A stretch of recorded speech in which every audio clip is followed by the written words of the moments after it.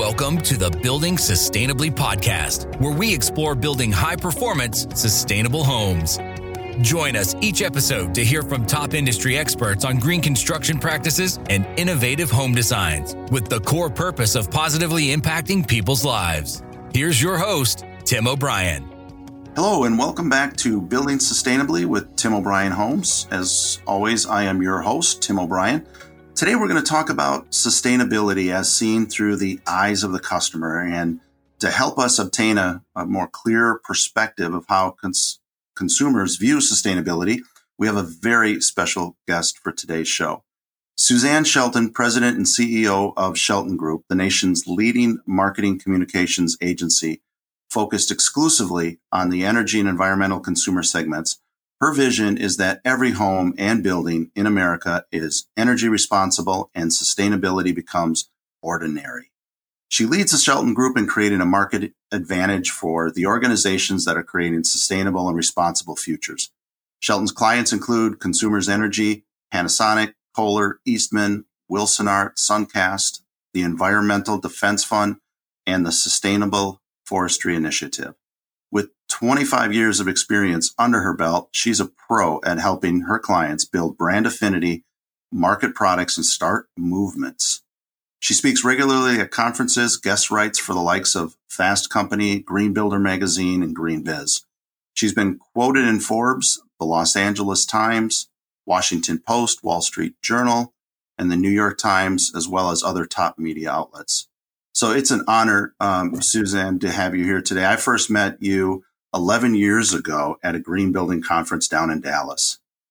And from that day forward, you have been my go-to for the voice of the customer as it relates to green and sustainability perspectives. I've learned so much from you. Suzanne and I have also worked together at EBA. We're board members. EBA is the Environmental and Energy Building Alliance. And we've also collaborated on marketing content and strategies for Tim O'Brien Homes. Now, Suzanne, I know this is such a big topic, the sustainability in general, the breadth and the depth of that term is so large, but we're going to go into some of the research your company has done throughout the years. And I know it means so much to a lot of different people, but you've done such a great job getting data and breaking it down, helping customers and companies understand what it means and what customers want. So my first question is kind of a loaded question, Suzanne, but to start, do consumers as a whole care about sustainability when it comes to products or services they seek? Yep. Well, the short answer is yes. Let me fill in some blanks though. So first off, it's great to be here, Tim. Thanks. And wow, 11 years. That's phenomenal. One of the things we do is we survey people in America on an ongoing basis. So about 3 to 5 times a year, we're in the field really trying to unpack what are people's beliefs and expectations as it relates to energy, the environment, corporate social responsibility. I mean, sort of think about it in terms of people on the planet, if you will. So more and more Americans are beginning to have an opinion about that and a frame about that and expectations about that. So in other words, expectations of the companies they buy from.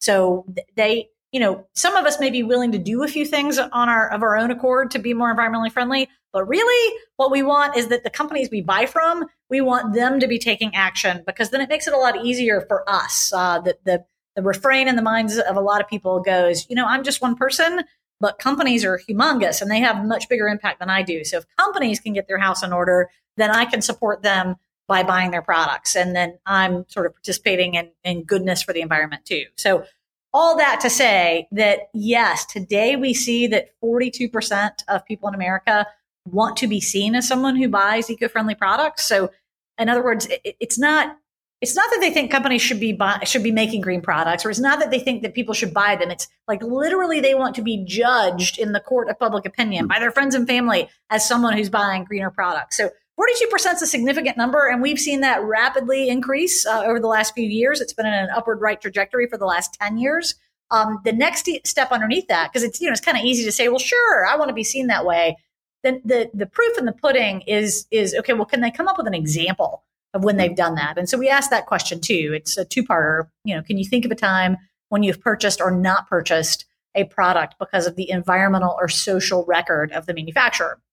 And for everybody who says, yeah, I've done that, we go, oh, great, name the brand. And that math today works out to about 26% of people in America who can say, yeah, I've voted with my wallet, basically. So I don't just want to be seen as someone who's buying green. I've actually done that. So those two numbers, that 42% who wants to be seen as green, and then the 26% who can give us an example of when they've done that, those numbers always track together because intention is always a little bit ahead of action.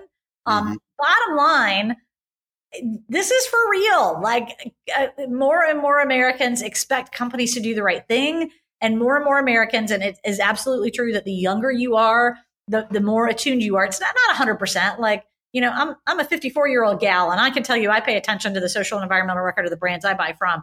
And not every 22-year-old pays attention to it, right? But generally, the younger you are, the more likely you are to know about that and seek it out and want to act with intention around your purchases. So anybody listening to this that owns a company, you ought to be thinking about, well, what are the things you are doing for people on the planet, and how can you begin to talk about those in your messaging? And certainly, Tim, it's a key piece of your business. It's in your DNA in terms of what you guys do and the homes you build and the product you build and the way you operate as a company. So it's definitely something that you want to make central to your marketing. Have you seen the sentiment change over the years? I mean, have you seen, I know when we started in 2007, that's just when the media was really latching on to, or at least from my perspective, it seemed the media was really latching on to green initiatives. And, we had green garbage bags, and we had, green. So, we had all of these different green products all of a sudden hit the market in a short period of time. Have you seen more recent change over these past few years?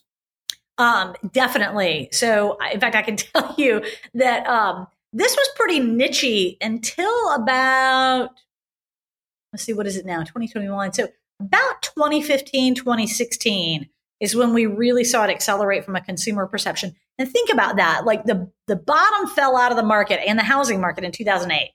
And so like prior to 2008, we saw that people were thinking, a little bit more about green, like, hey, I want to make sure I'm buying from good companies. And hey, we got to protect the environment. So people were starting to think that way. But this was true in 2008. It was also true at the beginning of the pandemic.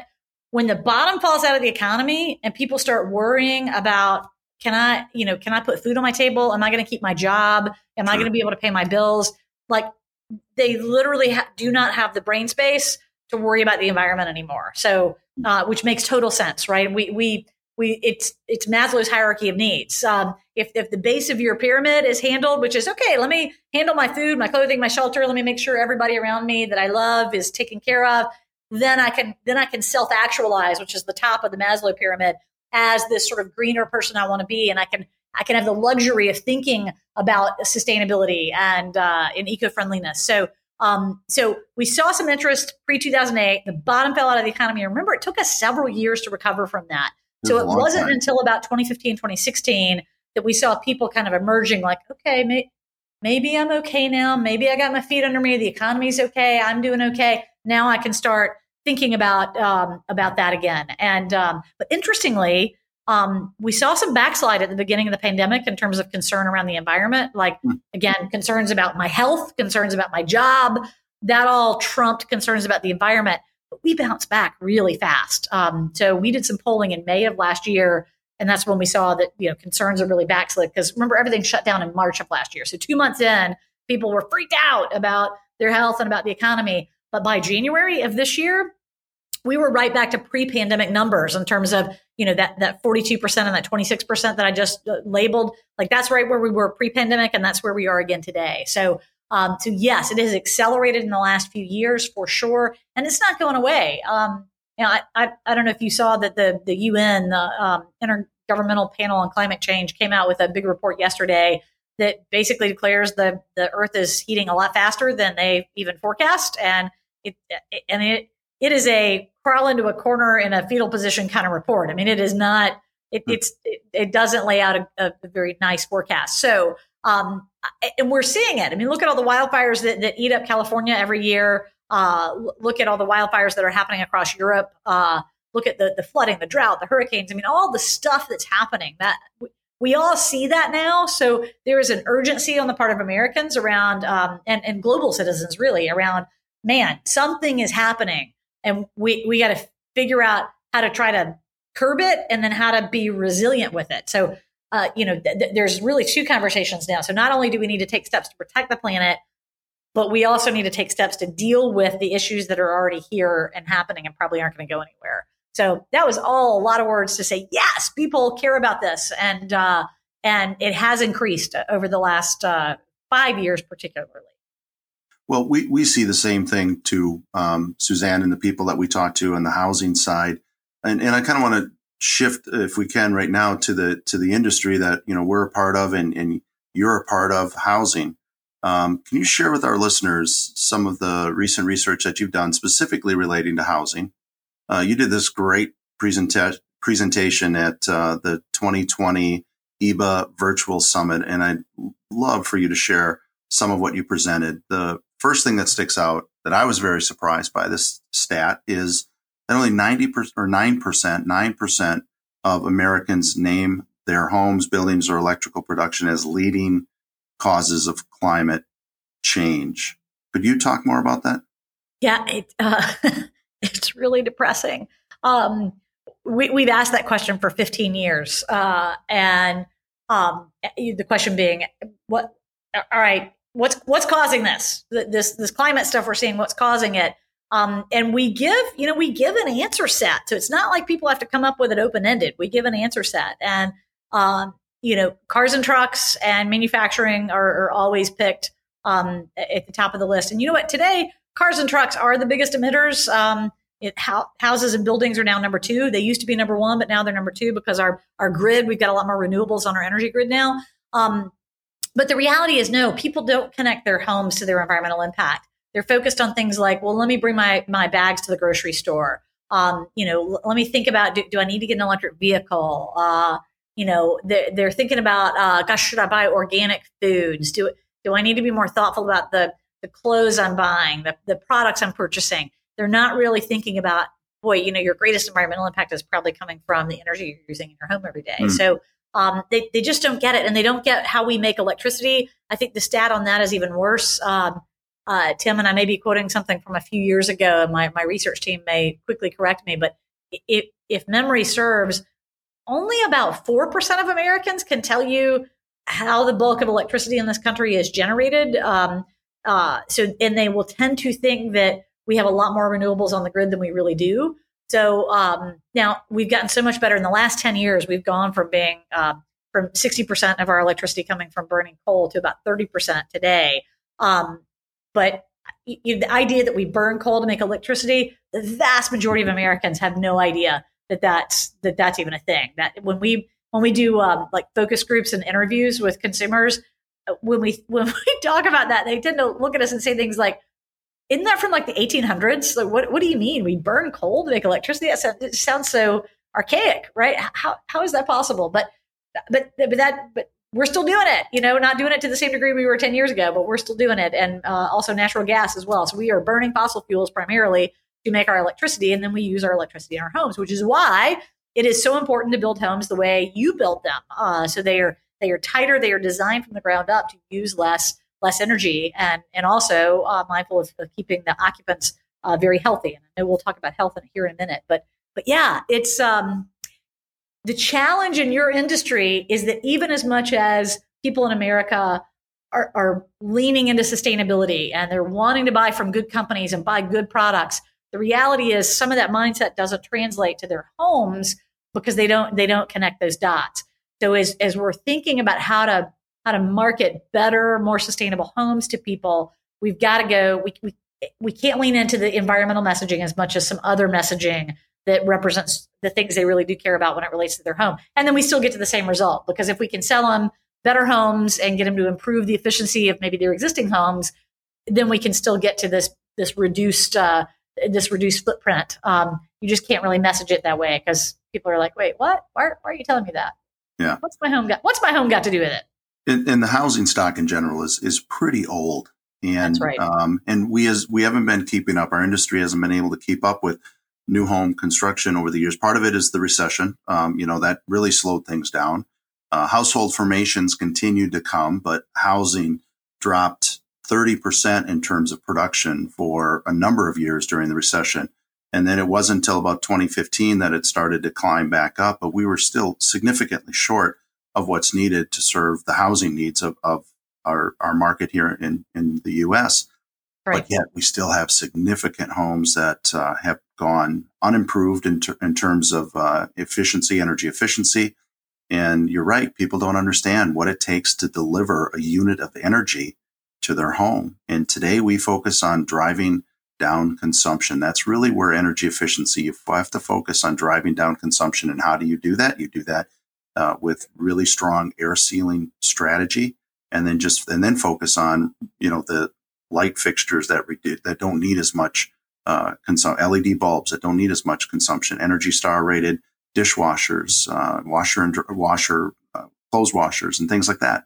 And you really have to focus on driving down that consumption. But you're right, there's still that disconnect as it's all automobiles. No, housing is a huge component of that. And until we improve the energy efficiency of housing, until we get more new housing stock out there, it's going to continue to be up there as one of the energy hogs and contributors towards, the environment we have now. That's right. And the thing that I can sometimes get myself worked up into anger about is that we know how to build better, more efficient homes. You're doing it every day. But the reality is that codes across the country, and it's different in every location, codes across the country still allow builders to build cruddy homes, basically. Better today than they were maybe 30 years ago. But the way you build, Tim, is not what's standard in our country. A lot of builders are being allowed to get away with non-energy efficient housing. And it makes me angry because it's like, we know better. We know how to do it better. Why not make the code better? Thing one. And then thing two, what makes me really sad is that then there are a lot of average Americans out there looking for a home, and they're not sure what the difference is between, Joe Builder, who's just followed the standard code, and a Tim O'Brien home, for instance. Like, you have to really work to help them see that difference. And unfortunately, a lot of Americans go, well, but the other one's new too, so surely it's good. I mean, surely we expect builders to build more energy efficient homes, right? Like, and yours kind of like theirs. No, it's not. And they don't get it. Yes. So all of that's a big thing that can get me worked up and angry if, you hit a really good point there, Suzanne, is that there's this expectation that new homes are energy efficient, and there's truth to it, but they're not as energy efficient as they could be. And what I mean by that is so typically our energy code, so the 2021 energy code is going to be coming out sometime in the next few months, as I understand. And we're usually states are usually 3 years, maybe 6 years behind the energy code. That's historically been the case, right? And they work to develop, they want to say, here's 2021. It's going to take us a few years to find ways to get to that energy code. But there are states that are still in 2006. I know. Our state here is in 2009. We're building to the 2015 code and moving towards 2018 code, but the minimum standard is the 2009 code, and it's worlds apart between those 6 years. That's right. And I'm down in Tennessee, so Lord, let's not even get started on all the building codes down here. Not true everywhere, but generally in the South, we're pretty behind in terms of mandating and baking efficiency into our codes. Suzanne, thank you so much. Suzanne Shelton, the Shelton Group. We hope everyone enjoyed this podcast episode and hope to see you again soon. Thank you. Thank you for tuning in to the Building Sustainably podcast. For additional information, resources, and inspiration on how to build your new high-performance home, head over to timobrienhomes.com. Building for the way you live.